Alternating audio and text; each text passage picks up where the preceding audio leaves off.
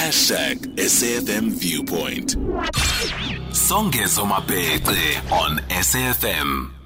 Life in the legal fraternity can be challenging. Long hours, a competitive environment, an intense workload and pressure to meet billing targets can all contribute, and certainly do contribute, to stress and mental health issues.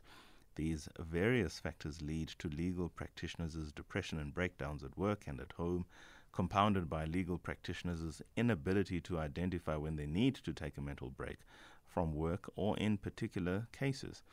Another is the roles they often find themselves in, trusted with being mediators and lay psychologists to their clients while chasing proverbial hours. Mental health issues in the result among lawyers are notoriously prevalent, and legal wellness or lawyer well-being needs to be an essential consideration for law firms, law schools, bar associations, and the legal professional at large. Although many wellness resources and programs are available, many do not focus on the legal industry's unique challenges. Let's have now a discussion with the VP of the Law Society of South Africa, Ms. Eunice Masipa. Eunice, good evening. Well. The lawyers need intervention, not often said in society, but very true given the unique position they occupy in society.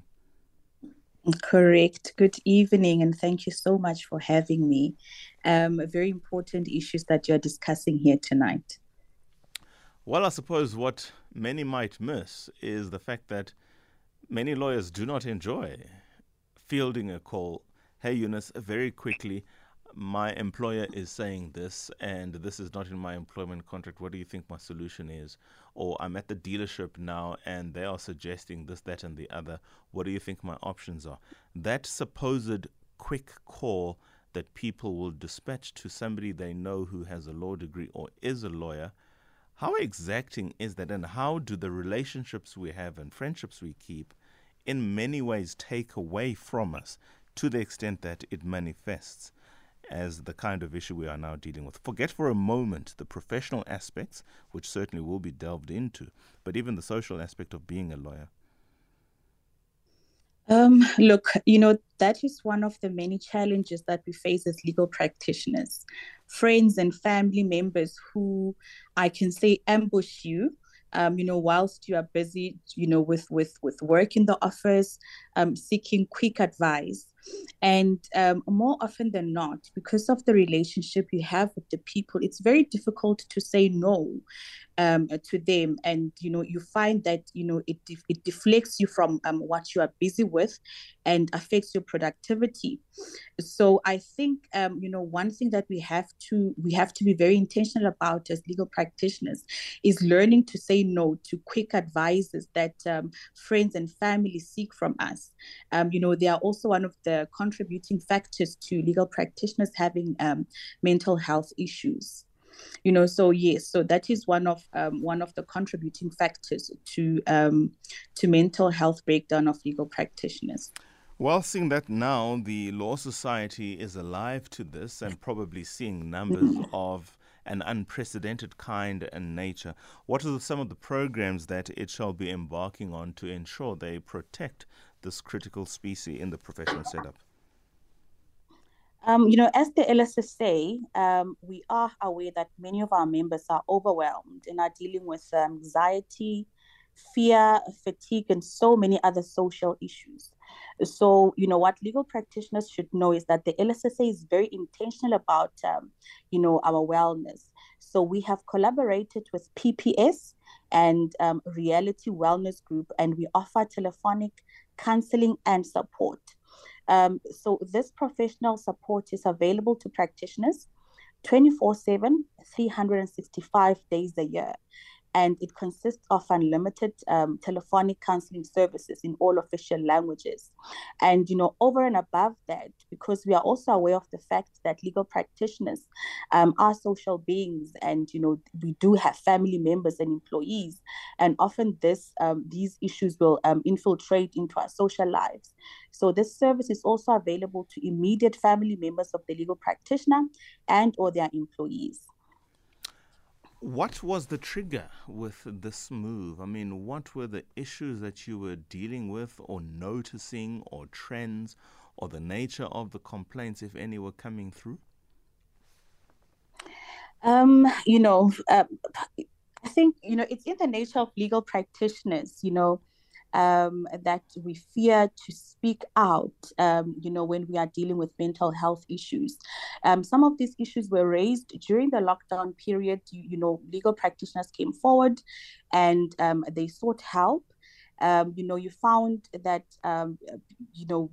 when you're dealing with files where it's time sensitive, you miss deadlines, matters prescribed in your hand, and these issues were brought to the attention of the LSSA. Hence, we saw it fit to initiate this important program, and also just to encourage legal practitioners that they should not fear the stigma, because more often than not, they believe that if you speak about your mental health, you will be seen to be weak to be in the legal profession. So we are just trying to encourage legal practitioners to come forward and utilize the services that the LSSA has made available to them. What has the response been like? And I would imagine the response would be, well, very important from a law firm perspective, because ultimately, if somebody is taking time out, what essentially that translates to a law firm, they are selling a time-based service.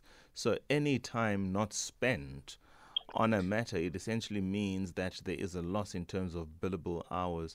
Now, of course, that eats directly into the profit and the generation of business and service and goodwill and maintaining a reputation of that particular law firm. How has the response been? Has there been any pushback? Or how have they been complicit in ensuring that they lose 1 hour now to gain 10 hours later? This initiative has been well received by legal practitioners, because it is something that they have been crying out for. Also, because it is a safe space where you know that your issues are being addressed with the relevant forum and the relevant people who've got the expertise to deal with what you are going through. So this initiative has been well received, and also just to note, one of one of the mission of the LSSA, is also to protect the interest of the public. So you can imagine that if you've got a legal practitioner who's who's dealing with mental issues, they will not be able to attend to their matters timeously. They will not be able to be productive. So that will also, it will be a ripple effect in terms of addressing issues of access to justice. So, this initiative has been well received by the legal profession as well as the public in general, because it also promotes quality legal service. In relation to the advocates profession, to what extent would you be engaging that part? Because, I mean, we do know that advocates work solely for their own account, and even worse in this regard, they need referral from within the system as opposed to ordinary members of the public making direct contact with them. That makes them that much more vulnerable, wouldn't you say? Because they are not employed in a firm setup, so they are their own insurance. Correct. I think in that instance, advocates belong to specific bars. So I would like to believe that those specific bars have got policies that would address issues of mental health. But with regards to the LSSA, we are more focused on the attorney's profession. But I also believe that PPS may also have that service available to advocates as well. But I like I said, No, I, sure. I I believe that that the relevant bars would have policies that address such issues. The profile of the persons using the service, can you share more on that? Is it more senior persons? Is it the younger people? If there's a specific gender that is more adversely affected by mental health, to the extent that you can share some of the critical data that perhaps might paint a picture or two for us. I don't have that data with me, mainly because, when legal practitioners access the service, we as the LSSA, for purposes of it being a safe space, we don't seek that specific information as to who is accessing this service. Is it a female? Is it a male? How old are they? We don't have that information on us, but I believe it is something that we can provide in future.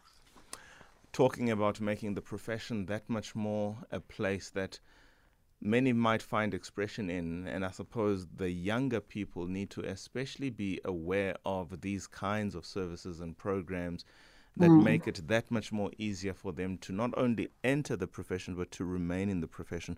So a word that perhaps you can express to young candidate attorneys who often work very hard, long hours, physically exacting, for a pay that when compared perhaps to other professions is probably on the lower side than on the higher side, all the while trying to make the kind of impression that after 2 years of doing your articles, you then go to a meeting where essentially there is you are retained conversation. What can you say to them? Most importantly, I always say they need to try and differentiate between what they can control and what they cannot control. Because, when you feel out of control and your life is stressful, you will not be productive in terms of, the output of the quality of work that you put in or you put out. And I also say they need to learn how to say no. We tend to overcommit ourselves, because we want to prove our capacity and that we are able to, to be superhumans and, to bill many hours. So they need to learn how to say no. And and also sometimes they don't do that because of fear of offending their seniors.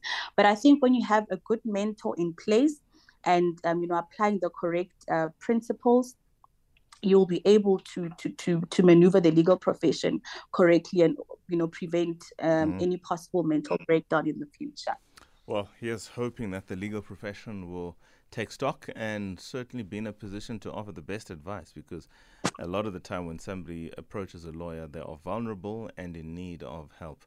We certainly can't, as a society, be engaging people who themselves need help but can't. So well done on this wonderful initiative, Eunice. Thank you so much, Sonke. Ms. Eunice Masipa is the Vice President of the